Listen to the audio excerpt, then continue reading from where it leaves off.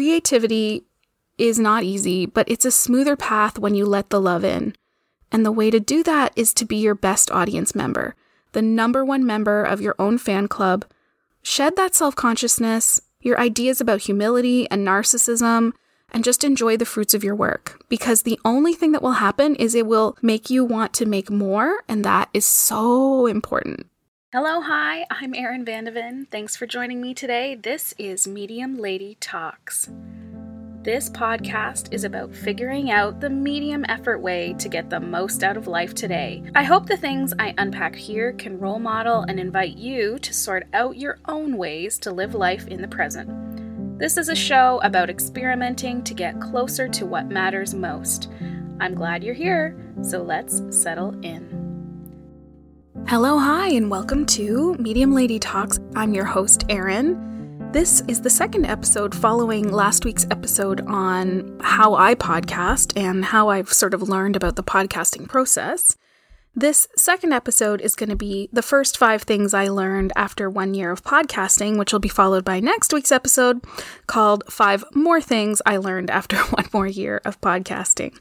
I hope you'll hold tight through this episode, even if you're not interested in starting your own podcast, because I do think that these 10 things, 5 things in this episode and 5 things next week, are actually pretty useful ways of thinking about anything that you might want to spend 1 year practicing, anything you might want to learn to get better at, anything you might be willing to be bad at, anything you might want to experiment or learn more about. I do think that you can extract a lot of what I'm going to talk about in the next 2 weeks of episodes to those activities. I've said many times before that I used to think I was bad at the long game, but thankfully podcasting and writing for Medium Lady have been things that have really built up the muscle of playing the long game. I'm always kind of surprised at how quickly a year can pass. I think it's really true. The older you get, the faster time flies. Not only how quickly a year can pass, but how quickly a catalog of content can be built. It really doesn't take that long for you to go from someone who is thinking, oh, what would I even talk about, to now having an archive of work or pieces of writing or posts or poems or photographs or podcasts.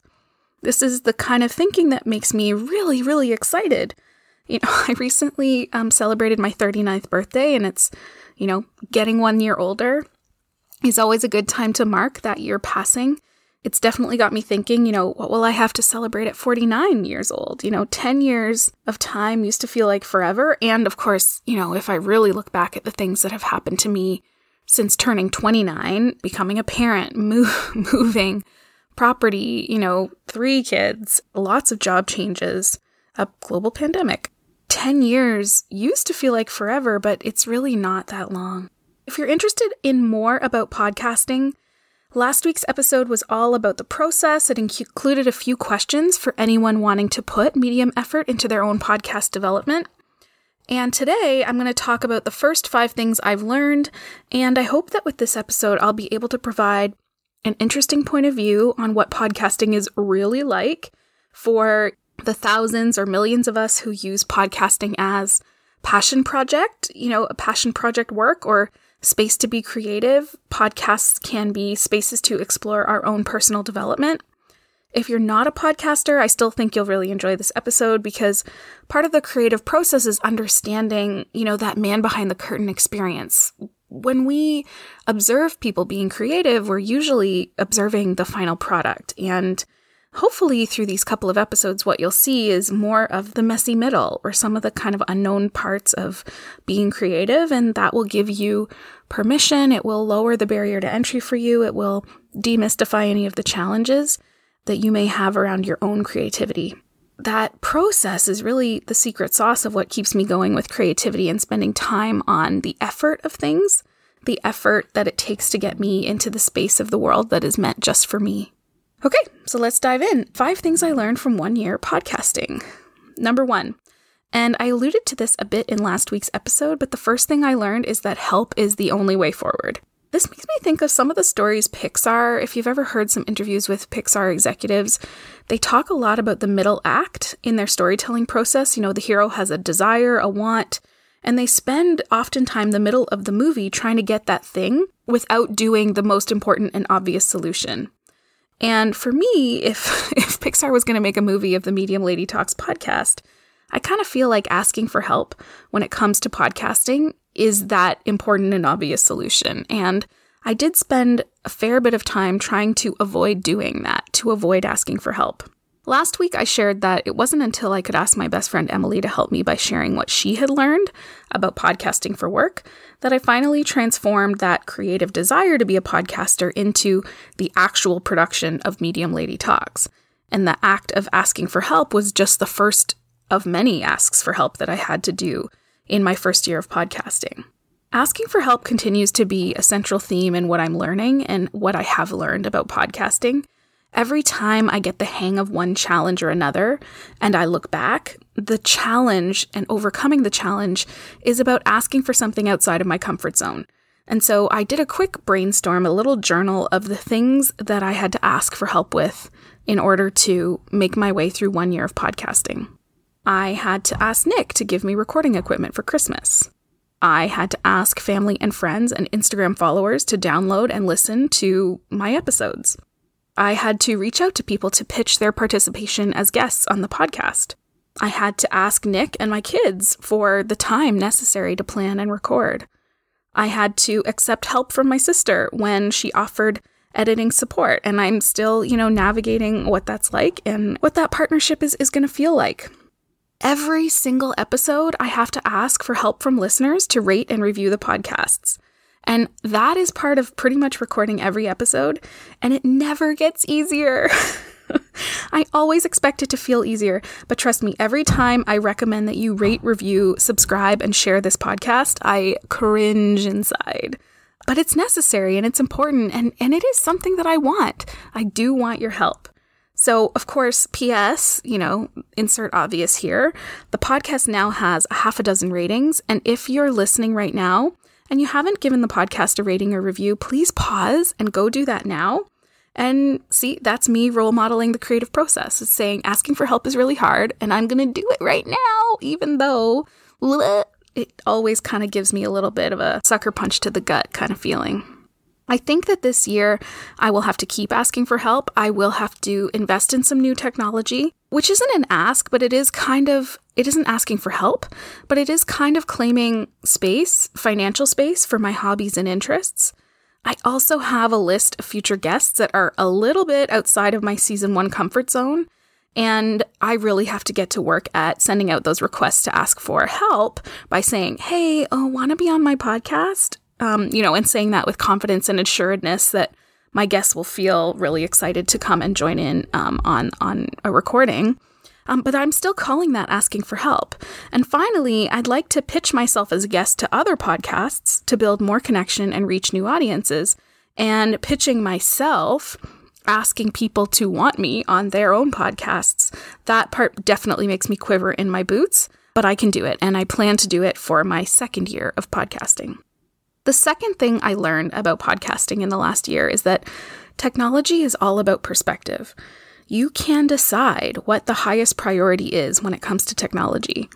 The only perspective that matters is yours and your listeners. And your perspective, or my perspective in this case, is likely going to be much more critical and perfectionistic than your listeners or your community. And perspective can take on many meanings. It can take on the importance of quality of your equipment, the cost of your equipment, the time that you spend navigating your equipment. Specifically, I use a Blue Snowball microphone. It's a plug and play into my Mac laptop, and I use the Audacity editing software, which is free and downloadable online.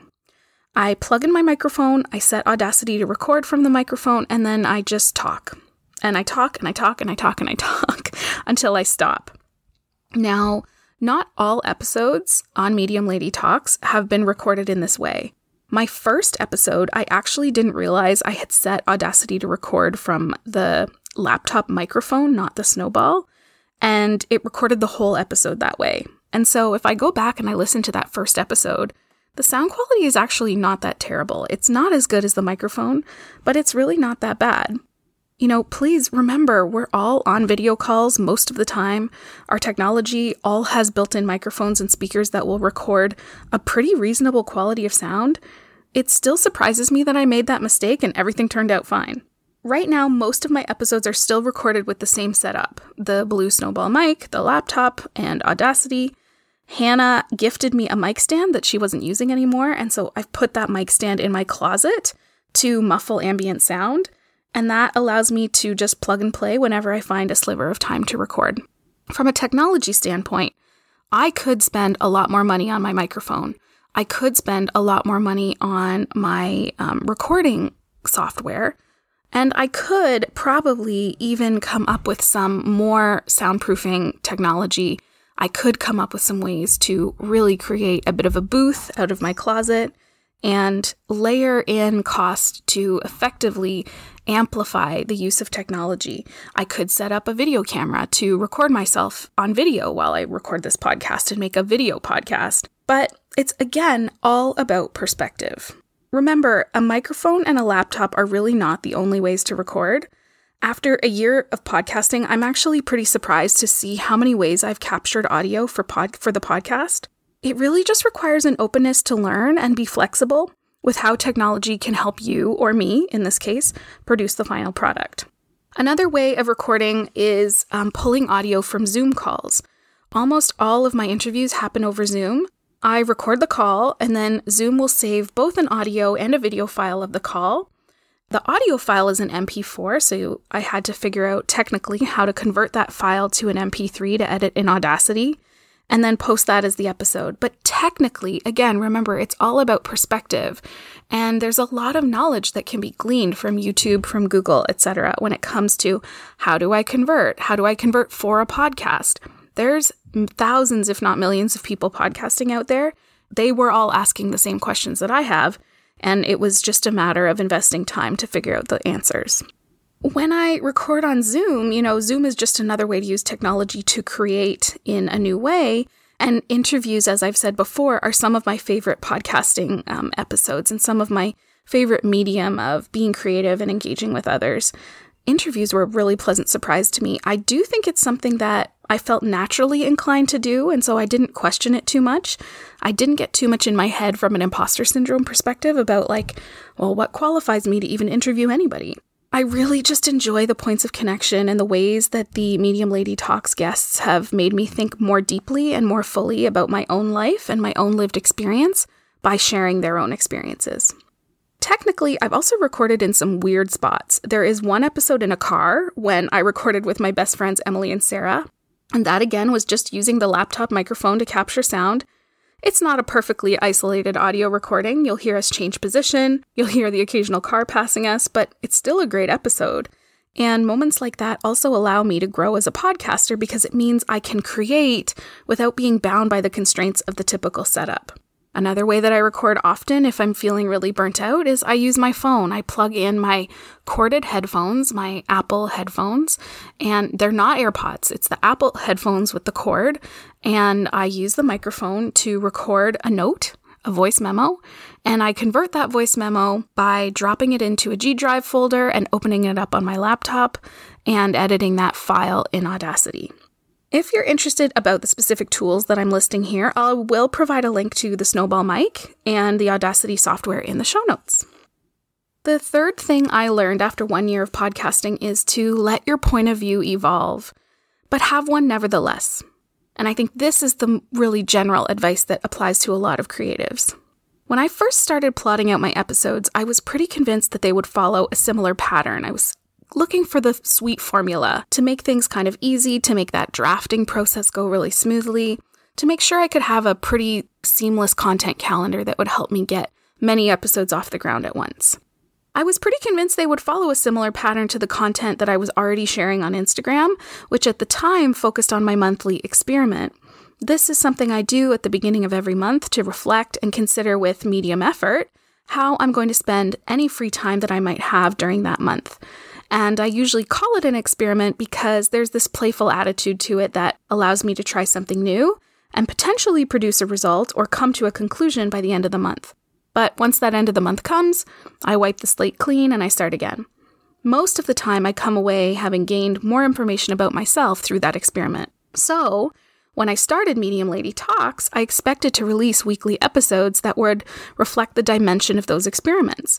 But very quickly, it became clear to me that I had a lot to say and that my listeners weren't as aware of or even following closely those experiments to be able to make a linear connection to what was happening on Instagram and what was happening on the podcast. So I let my own point of view evolve, and I decided to niche out instead of niching down. I don't know if you've heard this comment of niching down, which is sort of defining your target audience and your target subject matter expertise with as much detail as possible. Almost to the point where no one else could do what you do. You've niched down and you've become the only voice in your field because the niche is so small. I don't know why, but I really resist this notion. I don't really believe in finding your niche because I think that it's either about trying to serve only people who are like you, which, like ew, and it's also about setting really narrow terms for the sandbox of your creativity by only feeding your audience what they expect every single time, which also, ew. So I try to do the opposite of niching down, which I'm actually going to call niching out. And I think that niching out is about letting your point of view evolve. It's about paying attention to what you thought was going to happen and then noticing mindfully when things don't turn out that way or when they do. Now, I'm going to make one other point of clarification, which is that point of view and values are very different. Your values are going to be your North Star. And for me, my values were very clear when I started Medium Lady Talks. Values are unlikely to change over time, and they haven't for me. My values are always related to discovery, connection, ambition, and love. But my point of view is very much subject to the season of life that I'm in, my previous experience wrapped up with my hopes for the future. My point of view is all about the ways I might change my mind, the ways I'm going to make mistakes. Point of view for me is about growth mindset. What are my strengths? How might I use them to learn more about the world and rethink my role in it? As a creative person, it is important to let your point of view evolve and change. That's not a failure. If anything, I think that evolution is a vital part of keeping your creative plant thriving. If a plant is root bound, then you get a new pot. And when you repot the plant, you might lose something, but that gives the plant a new chance to grow in ways that are beautiful and inspiring. That's the best analogy that I can use to explain what I mean. I hope you're following. So that's my third thing that I learned, which is to just let my point of view evolve. Okay, the fourth thing I learned after 1 year of podcasting is this. And I hesitate with this advice because I do worry it will sound narcissistic or self-centered, but the fourth thing I learned after podcasting is to listen to your own stuff and laugh at your own jokes. You will always be your best audience. Really, this advice is just to learn to love your stuff. It's probably not often shared, but I do think creatives like their own stuff. I think if you don't like what you're making, you probably wouldn't make it. I love the show Marvelous Mrs. Maisel, especially the character of Lenny Bruce, who is a friend, mentor, and colleague to Midge Maisel, who's the main character, and she's learning about stand-up comedy, and she's figuring out her own space as a creative in that world. In the pilot of the show, Midge asks Lenny, "Do you love it?" And what she means by that is, do you love stand-up comedy? And he gives her a line about how if he could have any other job, including the most revolting and menial of tasks, he would do it. But she knows that what he means is yes, he does love it. And I think that for anyone dabbling, pursuing, or making a thing for the sake of making it, really loves that process too. Loves the complicated product, loves the completed product, not for it being perfect or for a moneymaker or popular, but just for the sake of loving a thing. So this is your permission to love what you're making. Listen and re-listen or read, reread, look at, admire, photograph. Let your love of the thing mean that you can take it less seriously. It's kind of like a kid. Kids are these perfect, incredible things that parents are obsessed with, and we hold on to them with so much tenderness in our hearts, but our kids are not perfect, and then it's kind of annoying, but we're super fascinated with, what they're like and where they're going, who are they talking to. I feel sheepish, but it's really true. I do listen to old episodes, and I do read my old posts, and that gives me a lot of good feelings, a lot of encouragement that past me figured it out, and future me knows what it took for past me to figure it out. When you're looking back and loving what you've made, you get to appreciate that you're never starting from square one. You're always bringing those past creations with you. Creativity is not easy, but it's a smoother path when you let the love in. And the way to do that is to be your best audience member, the number one member of your own fan club. Shed that self-consciousness, your ideas about humility and narcissism, and just enjoy the fruits of your work. Because the only thing that will happen is it will make you want to make more, and that is so important. There have been times when I've hit bumps along the way in this podcast. There have been times when my life has inserted itself in that creative process and said, no, you need to stop being creative so that you can have more time for this. And it's really my love of the work, my love of the product, and my gratitude for what I've learned about myself. That love of the thing has made it possible for me to keep going.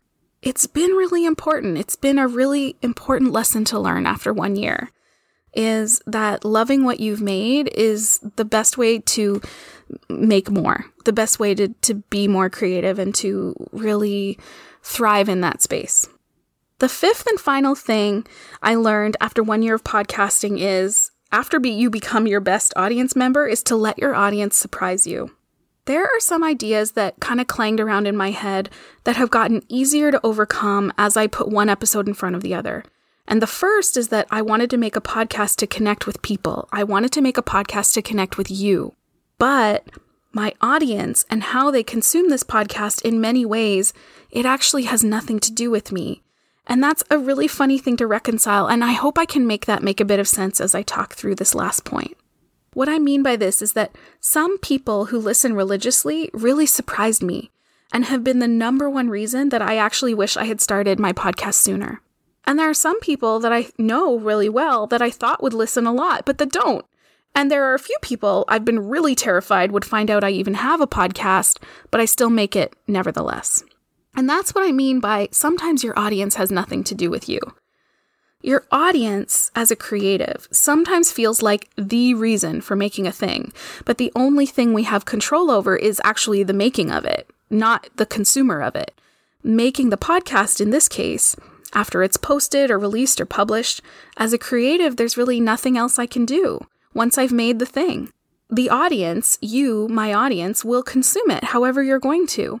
And as a creator, you can just make yourself available to the audience to learn about how what you made connected with them. But how it connected with them is really not about you. It's about them. It's not about me. It's about you.